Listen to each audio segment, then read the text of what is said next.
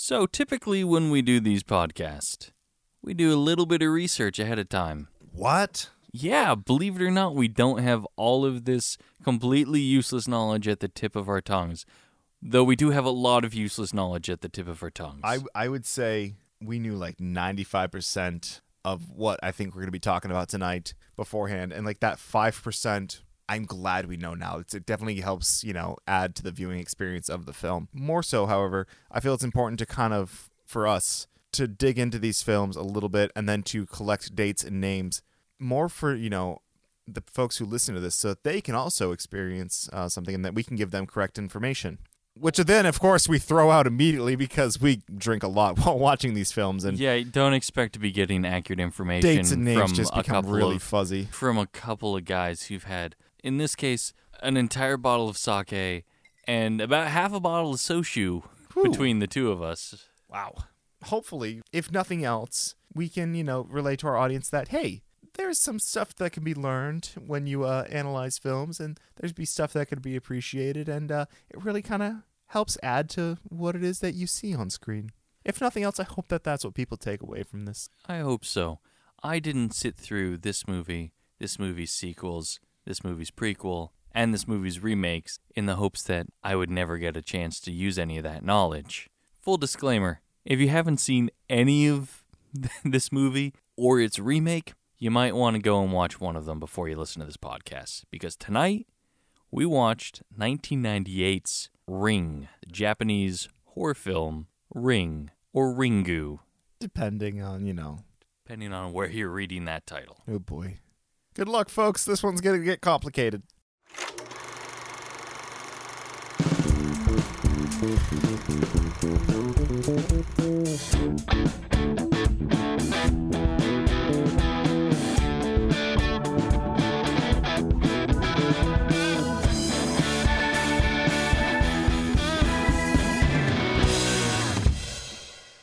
I'm going to need your help with a lot of the pronunciations today because Sure. I know very little Japanese or how to pronounce the words. I mean, I think you helped me out with two at least. Moshi moshi, right? Moshi moshi. Moshi moshi, which is hello. Moshi moshi is telephone hello. Oh, great. Yeah, moshi moshi is telephone hello. It's the polite way of saying, I'm going to talk. Okay, I gotcha. So about tonight's movie, do you feel that an audience needs to have a kind of familiarity with Japanese stories and storytelling in order to enjoy it? No, you don't need to. It makes some of the images that they present make a little more sense. By the way, you're listening to Out of Sync Podcast. And we've begun somehow without actually beginning. No, let's set the table, shall we? Go for it. I'm Jonathan LeDuc. And I'm Steve Shannon. And you are listening to the Out of Sync Podcast, which is another podcast about movies. Like every other podcast. It's on also the internet. another podcast about drinking. Yes, there's fewer of those. We like to combine them because there are two favorite things. And I say we did a damn good job picking out our drinks for tonight. I figured since we were watching a Japanese film that at least one of us would go for sake, and I'm glad you did because it makes sense. I was trying to be more thematic in my choice. I was looking for something that could possibly have something to do with the story or the arc, and I was really kind of focusing on the ghost aspect of it, and I was struggling. And then I realized, wait a minute, our protagonist is a reporter. So I thought for a moment that I would go Hunter S. Thompson style, and I'd try and, just be drinking Puerto Rican rum all night until I found a drink that caught my eye, Ginza no Suzume, and it is a Japanese spirit. Get it? Get it? Now that we've dispensed with the fake laughs, is a soshu, I believe. It is. Soshu. It is a barley liquor. Not liquor. It's just a barley spirit. How would I describe this? It's distilled barley. In a lot of ways, it's similar to a vodka or a gin. It is very similar. It's a straight-up spirit. It's just the Japanese soshu. I'll tell you, it goes down good. Soshu is just the Japanese equivalent of vodka, as far as I understand it. It is. As not an expert in anything Japanese. As far as recommendations go, yes. Highly recommend on my part. How about yourself? Well, I went for the easy choice. I went looking pretty hard at a beer store for something related to Ghost. maybe a Freigeist, or something that had an evil spirit in the name. Couldn't find anything today. So I ended up going with a pretty straightforward sake. It was a Junmai Ginjo sake, so it's super premium. Oh, really? Yes. It doesn't say that on the label? It does say super premium on the label. I gotcha. So I went with that, and it was a pretty straightforward sake. I drank it cold because you only heat up cheap sakes to kind of hide the flavor when they're bad. I did not know that. Yeah, good sakes are typically served cold, though there are some good ones that also go hot.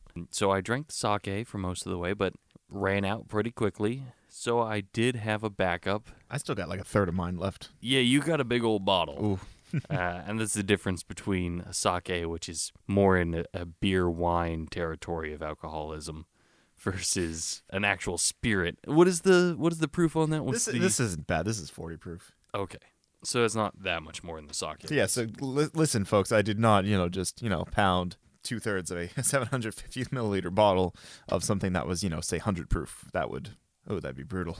So my backup and my chaser was a Limbo IPA from Long Trail Brewing Company. I love Long Trail. Long Trail is, we'll call it local, and it is a tasty IPA. Now, have we ever sat down and formally explained the rules of why we drink what we drink? I'm sure we have, but we were probably drinking at the time, so whether or not they were understandable and whether or not we remember doing it are two entirely different questions. Well, very briefly, I will just say we drink stuff that we want to drink. Sometimes we kind of explore for things that we haven't had before, but for the most part, the only rule is you have to be able to justify it for the film that we are watching. And the film we are watching tonight is the 1987 Japanese horror film, Ringu. Yes, except it came out in 1998. Am I? Oh, God damn it. What did I say? 1987.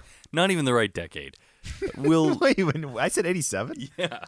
Oh, crap. So 1998's Ring, or Ringu, if you're pronouncing it like you're a Japanese person, but the title's Ring.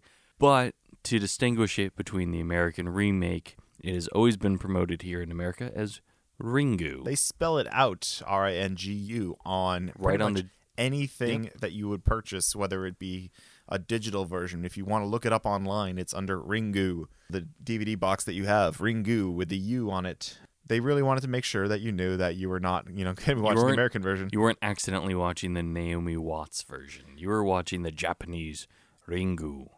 And it is the first in a series.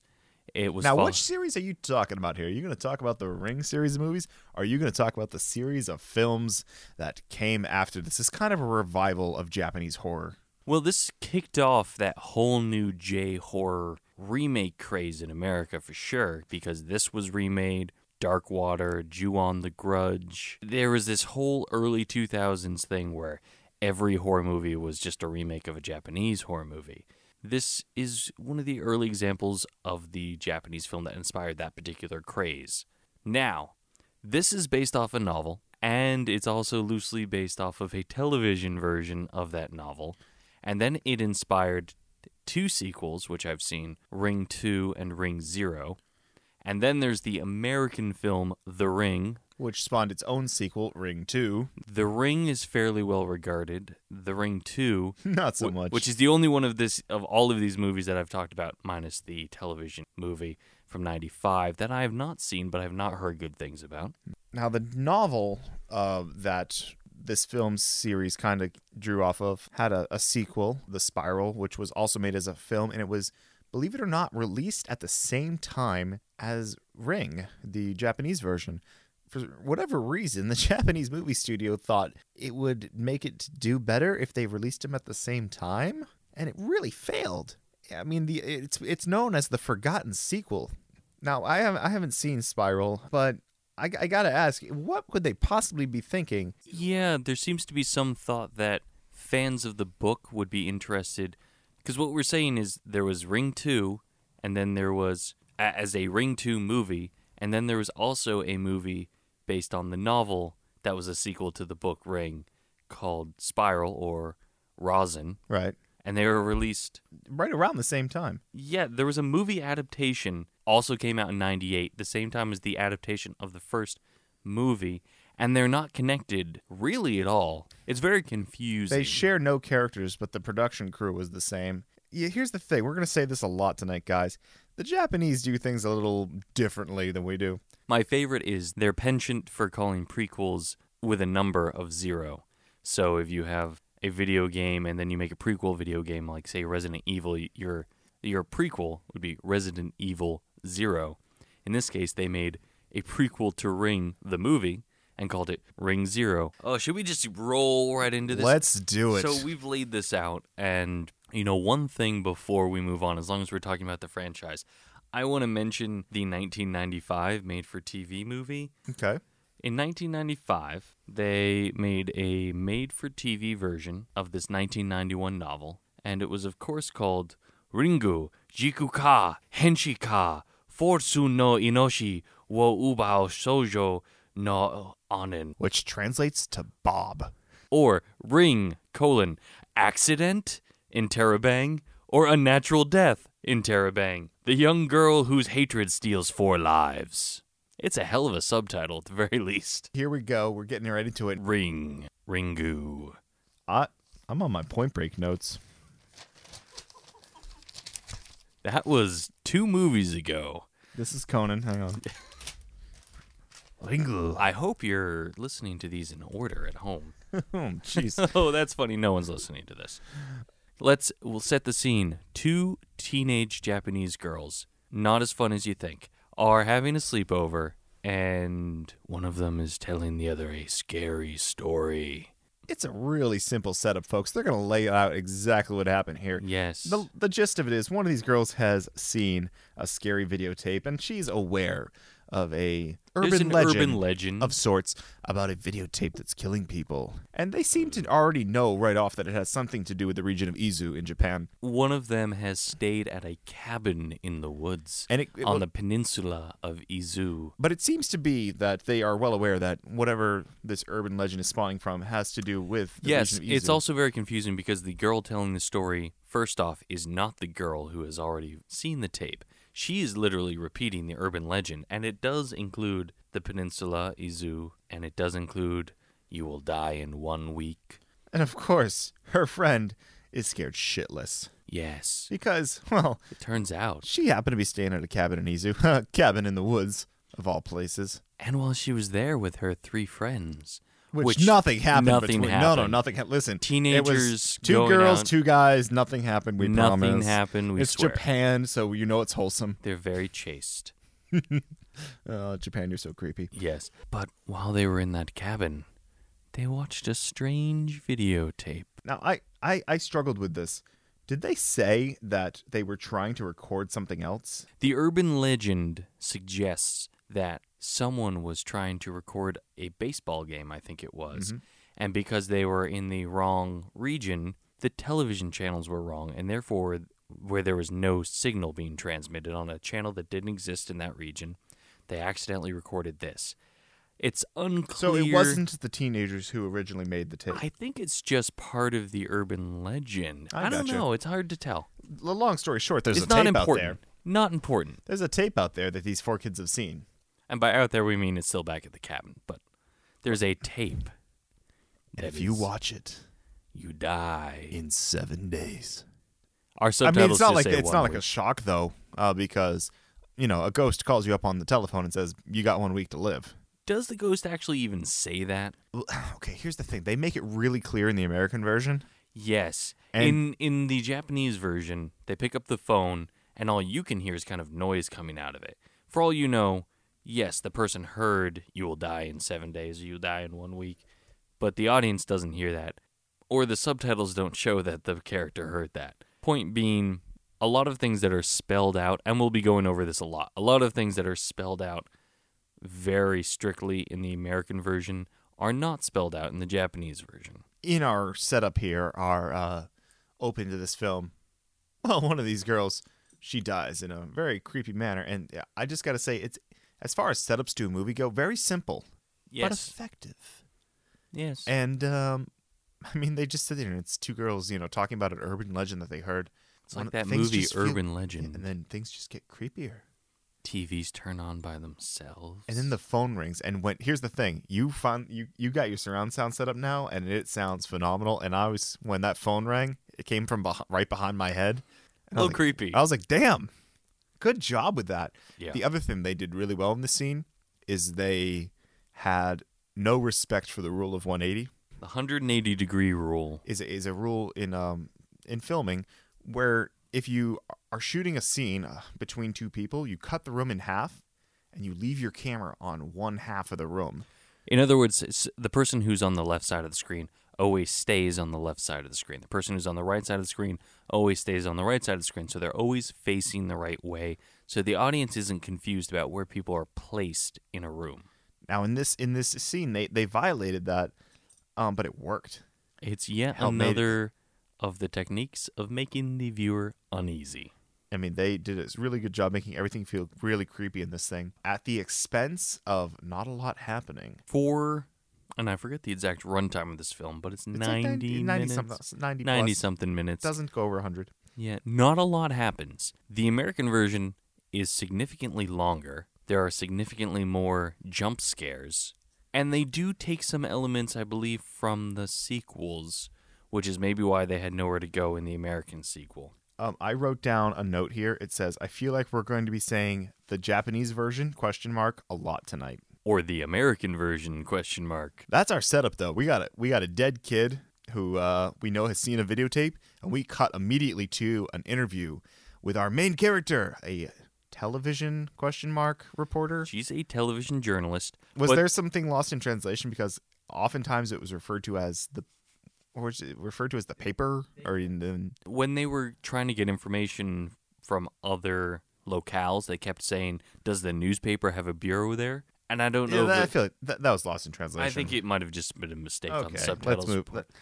She's a reporter, regardless of its media, and she's interviewing a couple of schoolgirls about this urban legend. Yeah, and asking them all about the things they've heard. It wasn't made clear right away if she knew that her niece was one of those students who had been killed. She did not know right away. They mentioned 2 teenagers who died in a car, and she assumes, oh, you mean they were in a car accident? And they said, no, they were just in a car parked, and they were found dead. She manages to find some video of these kids, but that's going to come later. The first thing she's got to do is go to the funeral for her niece. Yeah, how unfortunate that she's connected to one of these dead teenagers. And it was kind of awkward because in the midst of her trying to console her family, she overhears more students talking about the urban legend and immediately starts pumping them for information. Yeah, so she starts to realize, oh, maybe my niece was connected to the 2 people who died in the car, and they never really cover who the 4th person was, and if they did, I just missed it. There was 2 girls, 2 guys. We assume that it was 2 couples, but not important. What is important is now she's on the hunt. She enlists a couple people. Including her ex-lover / the it's baby her daddy. Ex-husband. Ex-lover sounds so seedy. Were they married? They were married. She says she was her wife, but I feel like she may have lied to try and get past that cop. No, definitely they were married. Okay, fine. So, first thing she does, she enlists her news station buddies to start doing research on these 2 kids who died in the car, including finding footage of the bodies with a look of terror on their faces. Mind you, she also discovered that her sister discovered her daughter's body, her niece, that died. And she finds a connection. They all have contorted faces. Yes. Almost died of terrified. Terror. Yeah. And this is yet another big difference between the American version and the Japanese version. In the American version... They went for it in the American version. In the American version, they went drowned corpse view, as in very... Oh, that did look like they had drowned. They looked like drowned corpses.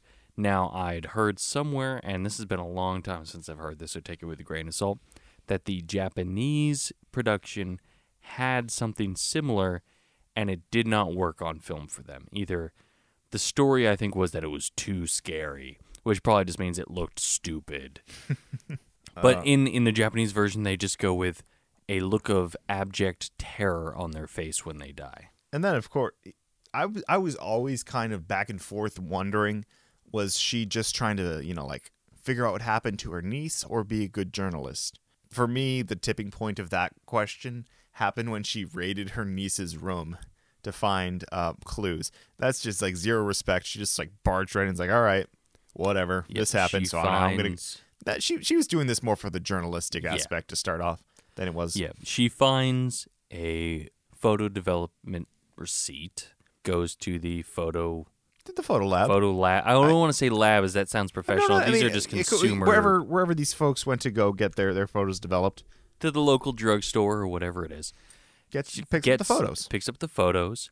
Finds that after a certain day, all their faces are distorted in the photos, like they've been smudged while developing type thing.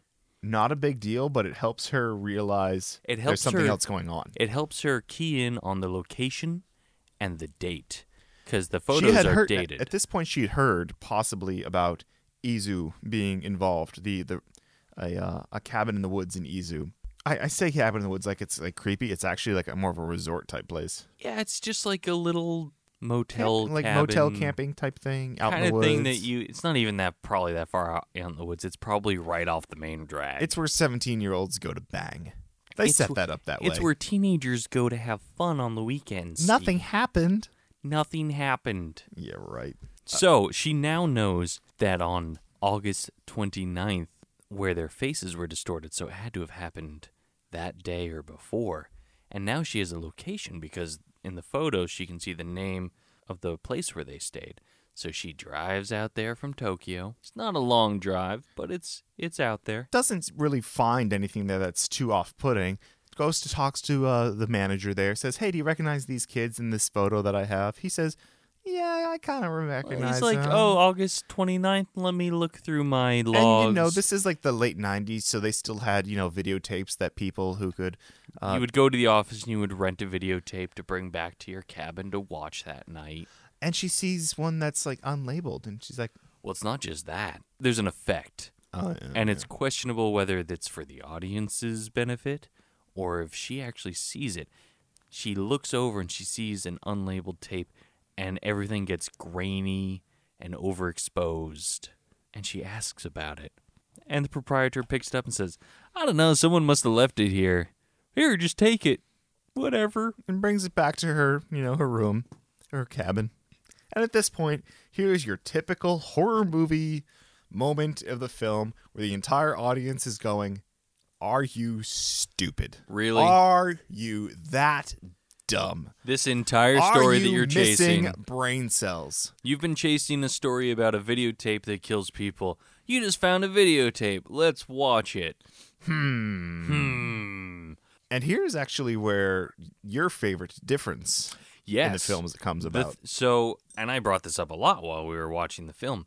If you've seen the American version, when she watches the tape, it is filled with images, many images, some of which are important, some of which just seem creepy and random. There's a spinning chair, there's a centipede, there's just random things. And I believe in the American version it's different for every person who watches it slightly. And that's actually a feature I kind of like, but I like the Japanese one more in that there's 4 images primarily. There's kind of a ring of light at the beginning. There's then a woman combing her hair. There's text that says eruption. And then there's some bodies laid out on a beach and a man pointing. The man pointing is covered in a white cloth, which I believe is a Japanese cultural thing for dead people. Then there's an eyeball with the kanji character for Sada. And then there's a view of a well. And that's it. That's more than 4. Yeah, but I'm combining the people laying down and the guy pointing are kind of like one thing related. Yeah. Yeah, so there's a woman combing her hair. There's some people on the beach. There's a few images that seem abstract, mostly well-related. The word eruption it repeated well over the screen. And the word sada, which I believe translates as chaste. But don't hold me to that. My Japanese is not great. Do you have any? Very little. I can say Ichi Nissan, which means 1, 2, 3. Anyway, so a very specific series of images, and every single one of those images will become important in the movie. Of course, our reporter doesn't actually, can't figure it out on her own. Then the phone rings. Oh, are we going to do that? Yeah, that's true. Okay, the phone Yeah. rings. It's mildly important. The phone rings. You don't really hear what's said on the other end if anything is said. But she looks up, But she looks up, checks the time and it's 7:10. Very important. on to know. Monday. On Monday. And the film does a great job of keeping you informed of what day it is. With not just the text on the screen letting you know which day of the week it was. Characters with a very constantly- ominous, like, boom. Boom. And then every character being like, I only have 6 days left. But in Japanese. So she then enlists her ex-husband, Her baby daddy. who the son doesn't seem to get along with, but it's very glossed over, not important. I don't think the son recognized him. I feel that. That's a possibility. Oh no, I That I flat had out never don't considered. think the son recognized him. I think he was gone before this kid like hit one. There are no pictures of him in her house. I did notice that. There are no pictures of him. This and he Just is- pictures of the mother and the son. And he has to ask, like, so he's in elementary. Oh, he's in school elementary now? school now. And it was, yeah. I mean, this guy is out of this kid's life, Yes. which makes me wonder why she was so quick to call him. Well, you find out, Yes, you do. and it's kind of implied early and then made more explicit later. First off, he's really good at research. Because he is an academic. The other thing is he's kind of sensitive to the supernatural. Yes, he has a sixth sense of some sort, and it becomes more and more explicit. But early on, the first time you notice it is he pauses before he rings the doorbell, as if he senses something evil. The next thing that kind of happens is he stands without saying anything inside the apartment, but just kind of like looking around, kind of like, what the frickin' is going on here? There's Something's a lot up. of. Japanese are not big on verbalizing words. They're more into just getting the sounds out that really say what you want to say. Hi. Hey. Hey. No, that was me agreeing with you in Japanese. Hey. Hi. Hi, which does not mean yes. Here's the It deal. actually means I agree. Here's the deal. He was kind of skeptic about this whole videotape thing, and he's just like, whatever. So he decides to watch it. He does. Of course he's going to watch it. Of course he's going to watch it. He's curious. He's an Who wouldn't academic. Academics are all curious.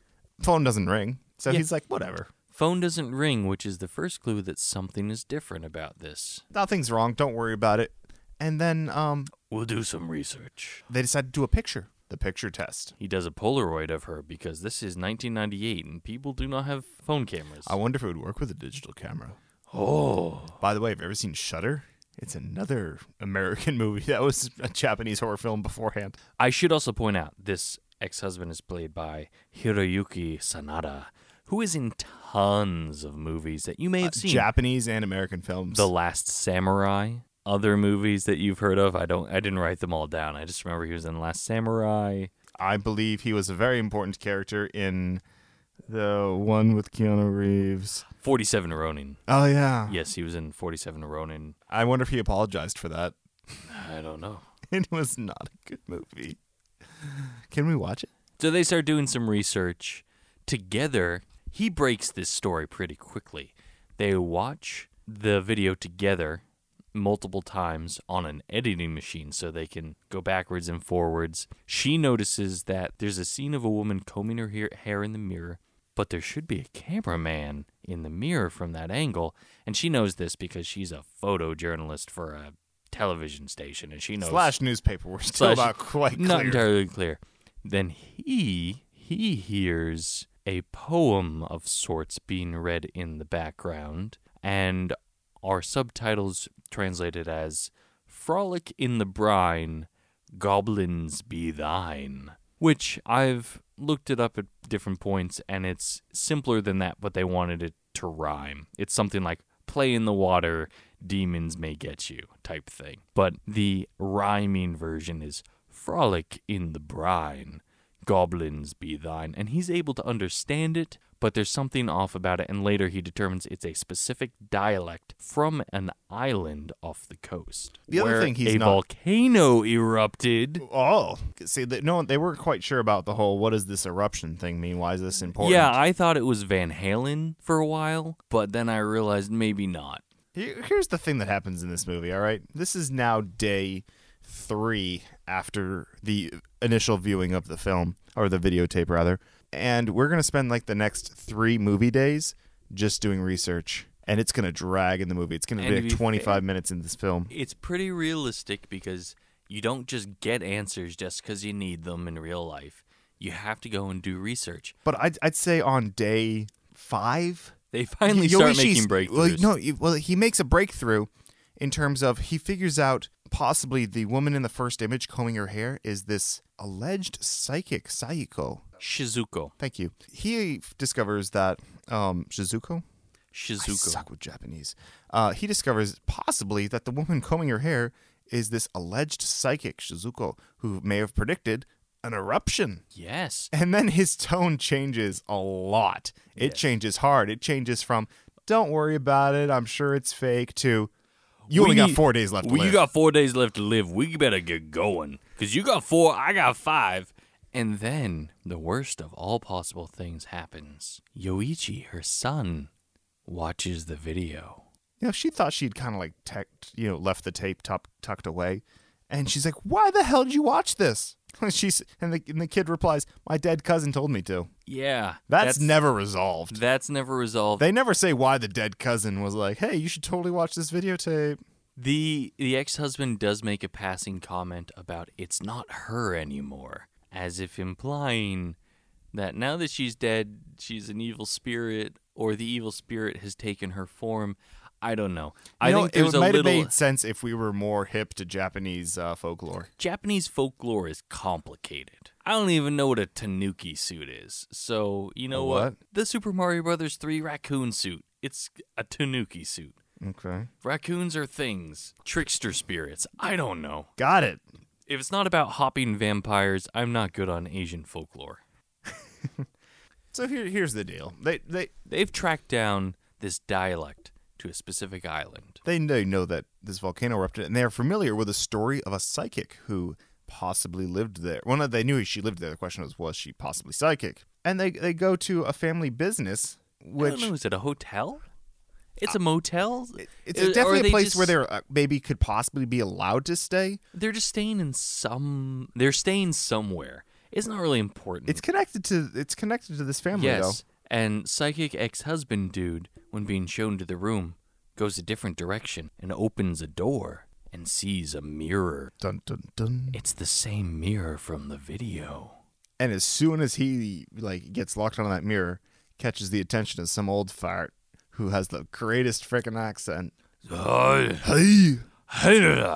He's basically the chairman from the original Iron Chef, but as an old dude, just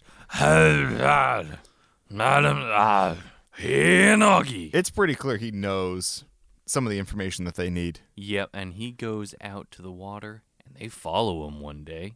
One day, as if they've been there for months. No, they're on a strict timeline. I have 3 days, you have 2. So they go out. Basically, they accuse him of knowing something. He insists he doesn't. Psychic dude grabs onto him and is transported back. It's a vision. It's a vision, Yeah. but let's just say they're No, you're right. It's a vision for him. She, the protagonist, Can we just look up her freaking name? We keep calling her the protagonist, the reporter. The character's name. Do they even say it in this stupid movie? Her character's name is Reiko Asakawa. They say it like once. Yeah, Cut they me say some it like slack. once. Played by Nanako Matsushima. Reiko, she's transported into the vision while it's happening. Turns out the old guy is the one responsible for bringing the reporters and a professor who was interested in studying psychic phenomenon to the island to study this woman. Sadako. Not Sadako. Shizuko.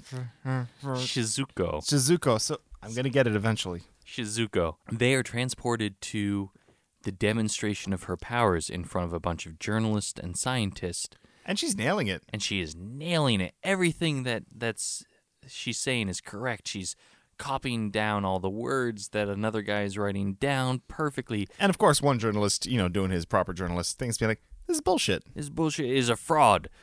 And he's getting a bunch of the other journalists behind him, kind of like, you can't prove this. Absolutely not. So oh my God. And then he drops dead. He just drops dead while accusing her. Question is, did she kill him Did with she her kill him? her psychic powers? Oh, Answer is no, and they answer that pretty no. quickly.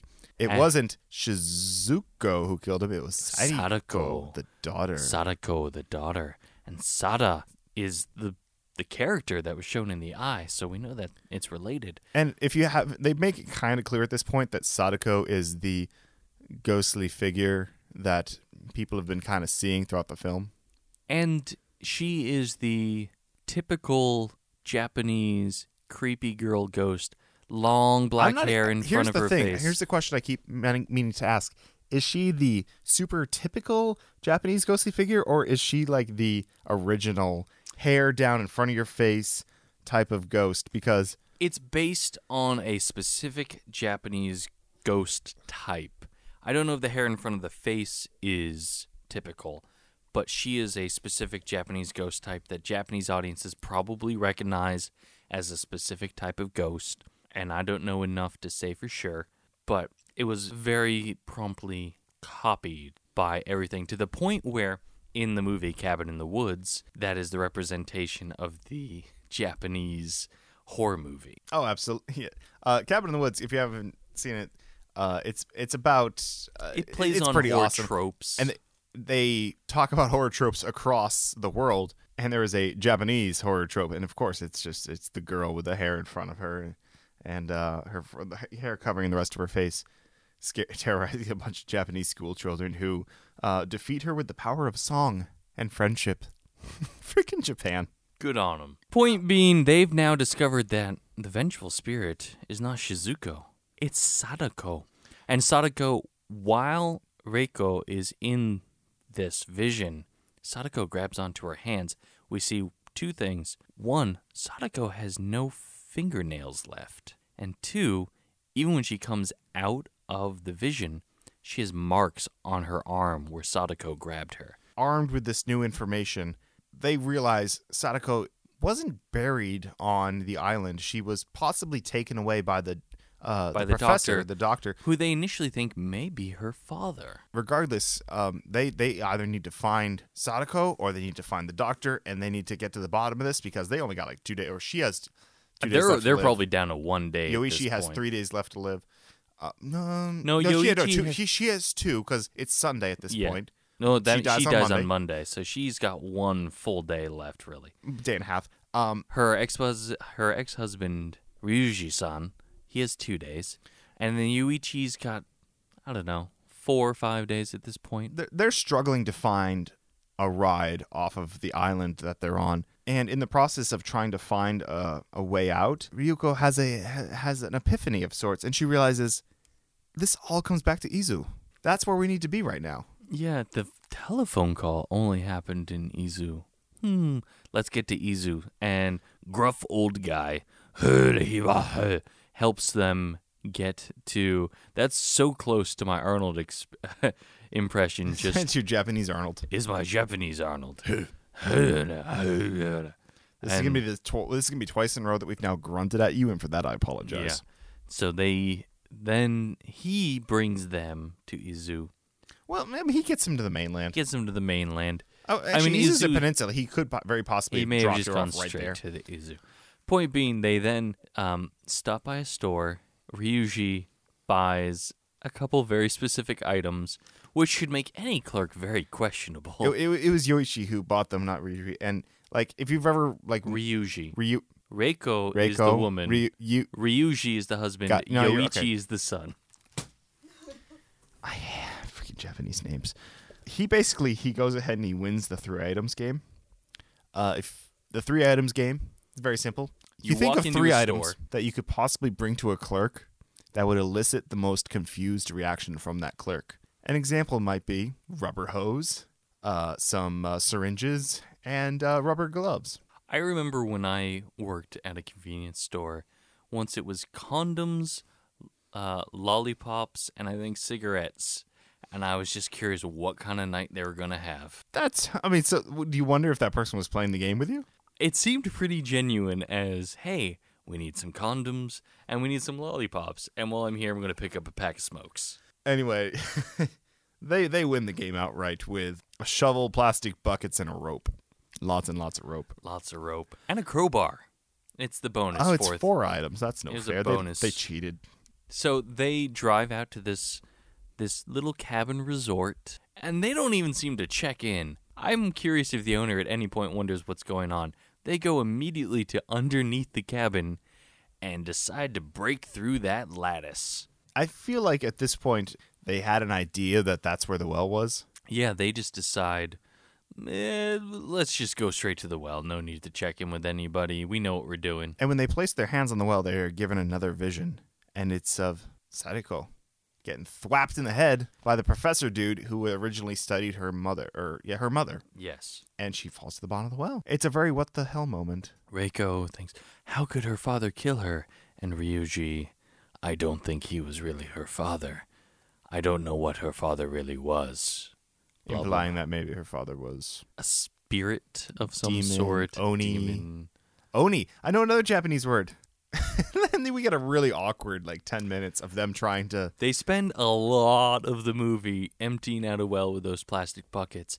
And the best part is he climbs down into the well and makes her stay at the top and haul up these 5-gallon buckets. They have allegedly 2 hours to live. Yeah, for a good hour and a half, he makes her haul buckets up the well, hand over hand on the We rope. just know that she's running out of time. He still has 24 hours left to live, and it's like... And he's just sitting down there, and she drops a bucket because she's exhausted, because she's been pulling these buckets. And it's after this point where they're like, okay, maybe we can switch places. And he's like, what?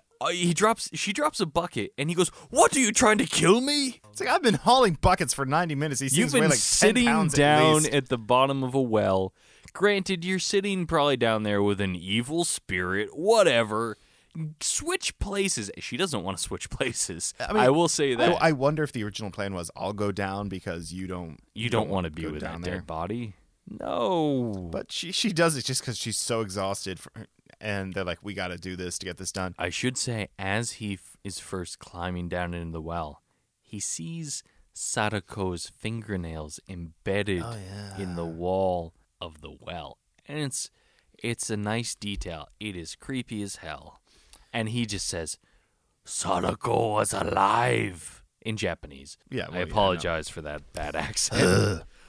Sadako was alive when she was put down here. So she tried to climb out of the well. Creepy. They get 2 more buckets out before she just decides to start feeling around in this water that's even thigh get high at this another point. bucket out. They Maybe should be 1 or 2. 1 or 2. And she's just like, you know what? I think I'm getting really close to dead here. I just got to start feeling around. And she finds Sadako's hair. First thing she finds, sifting through the water with her hands, she comes up with clumps of hair. And she finds the body. And she decides to, and you think there's going to be this really nice, sweet moment where she parts the hair. So it's kind of like, we found you, and everything's going to be okay now that we found you. Instead, the hair just melts off what's left of the dissolved skin, just peels away. The eyeballs, whatever is a month there, just kind of melt away in a thing of ooze. And there is it's gross. There's a little jump scare, and I forgot to mention that. She finds the clump of hair, and then a hand reaches out of the water and grabs her arm at the same place that had grabbed her earlier. But then the camera angle shifts, and the arm isn't there.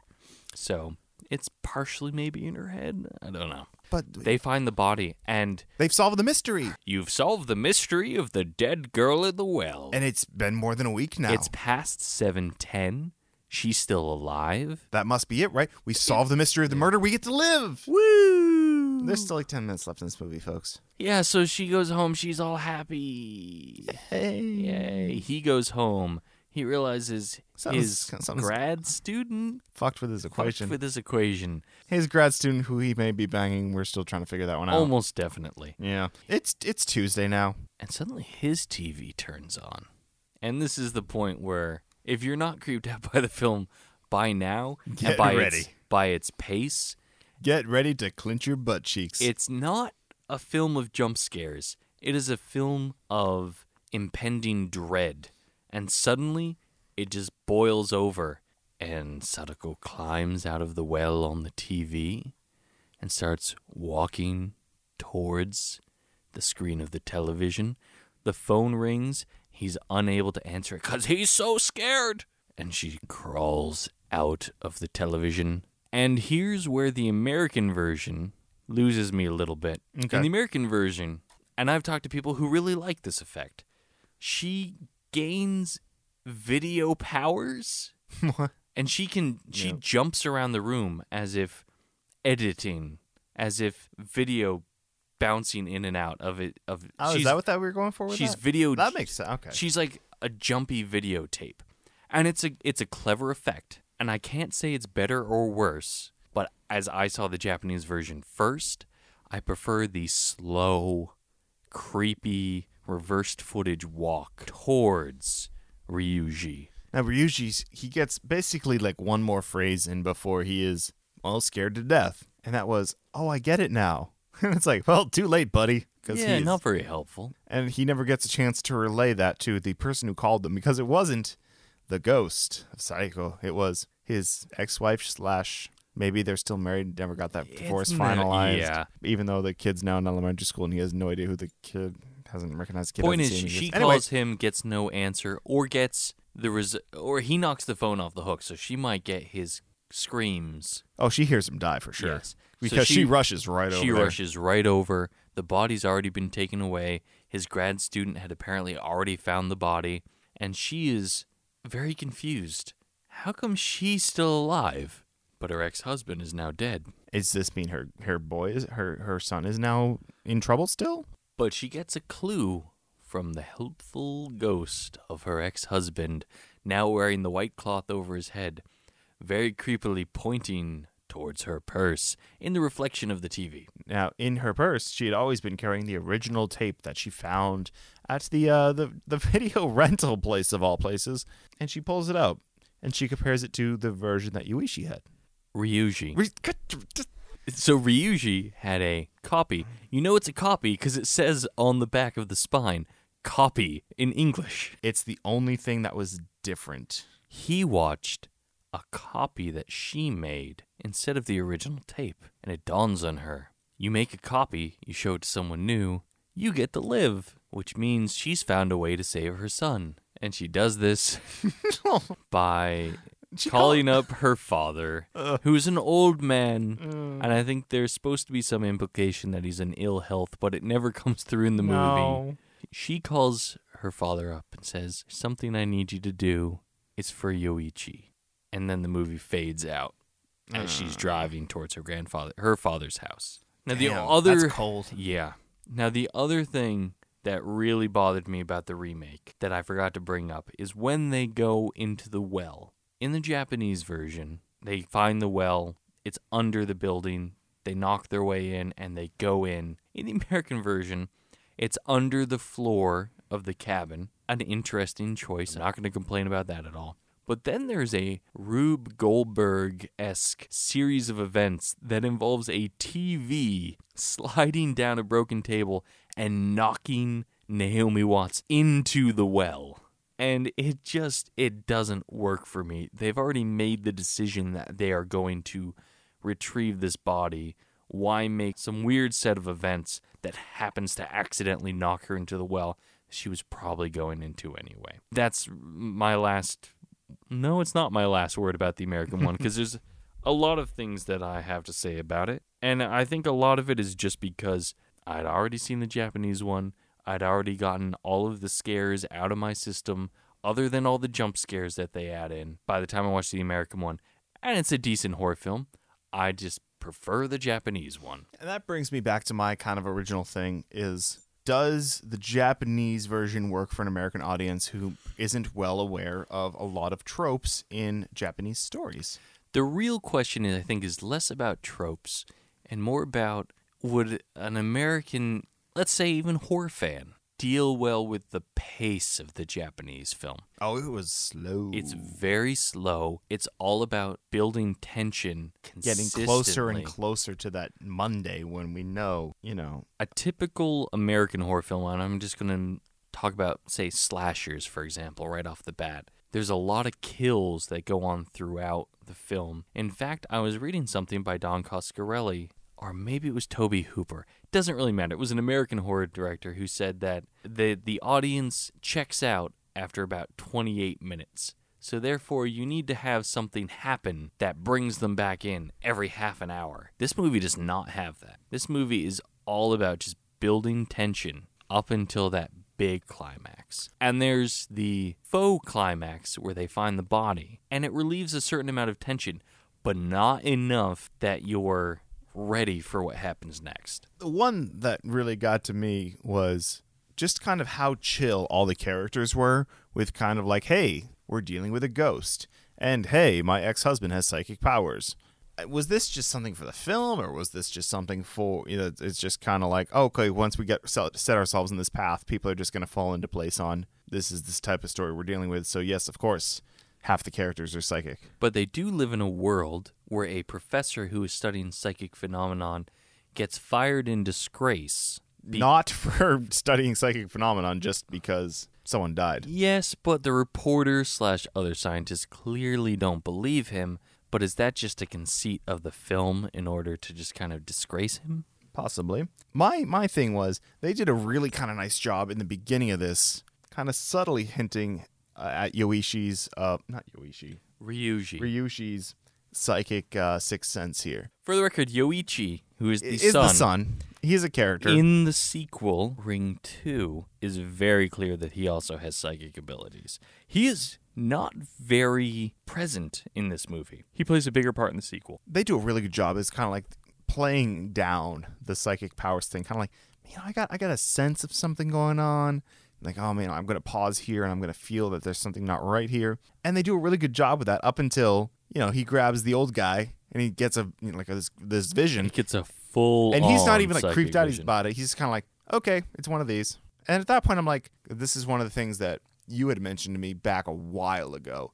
And I thought it was like the greatest way to approach filmmaking ever. And that was, you can ask your audience to make one big leap. For example, we've got wizards, and they cast spells all the time. But after that, anything else that happens will just fall into place. But no one knows anything about it because they constantly are casting memory spells on the world. That's fine. Let's say the world accepts that. But then you can't say, and then there's a flying DeLorean that comes in, and they go back in time to the beginning. Your first leap is magical wizards. And then your second leap is time machine. Doesn't work. Doesn't work. Your audience would suddenly question, why is there a flying DeLorean in this movie? You can set up a film that says, hey, we have dream sharing technology that will allow us to steal corporate secrets. You then can't go to, and aliens. Aliens! You can build a world where it takes place on a ship that is traveling through interstellar space carrying cargo, and they suddenly get a distress call from a planet that they have to mandatorily check out because it's corporate mandate. You then can't suddenly go, plus crazy galactic deities. You can't have a movie about aliens leaving crop circles and invading the world, and then suddenly also add in, oh, and when your wife died a few years ago, every word that she said was important, and it turns out the aliens hate water. And your brother may have psychic powers. So in this film, the one big leap is, hey, there's a ghost that has haunted a videotape that can kill you. Yes, so I guess that might answer your question, at least for a Japanese audience. Does that mean that one of the characters having some sort of connection to the spiritual world is not a huge leap? Or is the film then taking a second leap, which would be a kind of a violation of that general rule of world building? Is the kind of sudden introduction of these visions a second leap? I think it's not necessarily. It depends how you're approaching the film. For me, when I'm walking in, it's, ooh, evil videotape. And then, oh, that dude has psychic powers too? Okay, it's like a half leap. But I have to imagine for a specific audience, maybe that's not even a half leap. Maybe that's just, okay, we've already established this Ghost. Is a world where ghosts and ESP exist. Ghost and ESP, done. Which I guess is kind of, a thing that's just, this is the type of story we're telling in Japan. A lot of this, is kind of maybe a lot easier to take in for a different audience. Yeah, there's a lot of cultural biases that I think just show up, especially in horror films. Hollywood tried for a long time to remake all of these Japanese horror films, and they were reasonably successful, especially The Ring. The ones that really worked are the ones that were actually based on this kind of subgenre of Japanese horror, which is technology kind of taking over traditional values and traditional ways. And The Ring is very heavily weighted towards that. As well as Pulse. Yes, Pulse. And if you imagine which were the two most popular of the American remakes, they were Ring and Pulse. Yeah, the Ringu is very strongly about the clash of technology and traditional values in Japanese culture. Well, it's as simple as you have Japanese ghost stories being mashed up with a technology of videotape and telephones. Ghosts are big on using telephones, but only if you're in their neighborhood of the cabin. Or if you're watching Pulse, it's the internet. Yeah. Oh, man. They did a good job with the visuals of that movie. That movie creeped me out when I first saw it. So as far as the remakes go, I'm not going to shit on the remakes because they're really hard to translate, and I haven't seen things like Dark Water. I haven't seen either version of Dark Water. I've seen a couple other Japanese horror films that I've enjoyed. Kiyoshi Kurosawa's Cure is a good one. But it's hard to really complain about translating a film across such different cultures to the point where you can't really complain that they're different. And I'm not going to complain about The Ring because it's actually not a bad horror film, especially the American one is decent. It's pretty good. It's got some good scares in it, and it holds together as a story. Unfortunately, it's just that whole same story that we've gone over twice now, and this will be the third time, of studios getting locked into an idea of, hey, this is a way to make money. Going absolutely crazy of, let's go into the ground with this. And they did. Okay, to reset. Is there a character that we needed to see more of in this film? Maybe someone who we would want to see in their own film? I could see an entire film of Ryuji. Actually, I want to see that old gruff guy. Here's the thing. I don't even know his name. I don't even know all on they gave board him a with name. that idea until you kind of realize that he was just the jerk who called the newspapers. Yeah, he wasn't the doctor. I was all ready to be like, yes, we need to know more about this guy, until you kind of realize, no, he's just some kind of guilt-tripping jerk. He was hoping to make money off Shizuko. Yeah. That was his entire thing. And he redeemed himself, sort of. I don't know.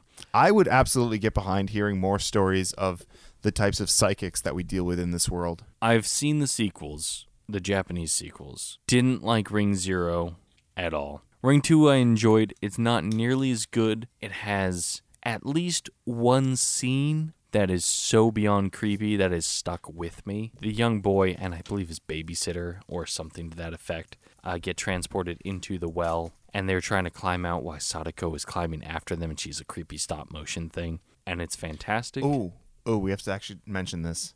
It wasn't stop motion. No, in the sequel it is. Oh. In the sequel, I think it's stop motion because she's climbing up the wall. In Ringu, it is the actress who is playing Sadako is actually recorded backwards, and so she walks backwards into the television. She walks backwards towards the well, yeah. And then they play the tape backwards to add create the effect of very creepy walking towards the television screen. Yeah. Which brings up our big question. Do you recommend this film? This one is hard. Yeah. Because there's a couple criteria. One, are you okay with subtitles? Right. Some people aren't. Is there a dubbed version of this film? I've never seen one. The DVD that I have does not have dubs as an option. And there's a lot of things that get lost in translation. Yeah, it really is. I have like a limited basis for ways stories are told in Japan, and I still struggled with some of the... Well, then number 2, have you seen the American The Ring? And did you like it? Right. Which means, if you haven't seen either of these, question number 1 is, why did you listen to this entire podcast? We just spoiled a pretty good horror film. We've spoiled 2 pretty good horror films for you. Yeah. If you've seen the American version, you enjoyed it, you don't really like subtitles, or you're not a huge fan of foreign horror films, it's probably not going to do anything for you. Stick to the remake. I'm going to say this about it. I enjoyed it. I really enjoyed watching it. Would I immediately throw this out at someone and be like, you have to see this, it's so good? No, but it's not for the reason because, it's just okay. It's for the reason of it's different. And I will finish by relating the experience of watching this the first time. The first time I watched this film, I was in a dorm. And full of students that English was not their first language. No, it was an international dorm. And me and my friend Pat decided to watch Ring, this Japanese horror movie that we'd heard there was an American remake of, but we'd like to watch the Japanese version. We watched this film in a common room in the lounge, said our goodbyes, and went to sleep. The next morning, we met up, and I think the first thing said to each other was, "So you went to your room and turned on all the lights, right?" "Yeah, I did too." It's definitely creepy.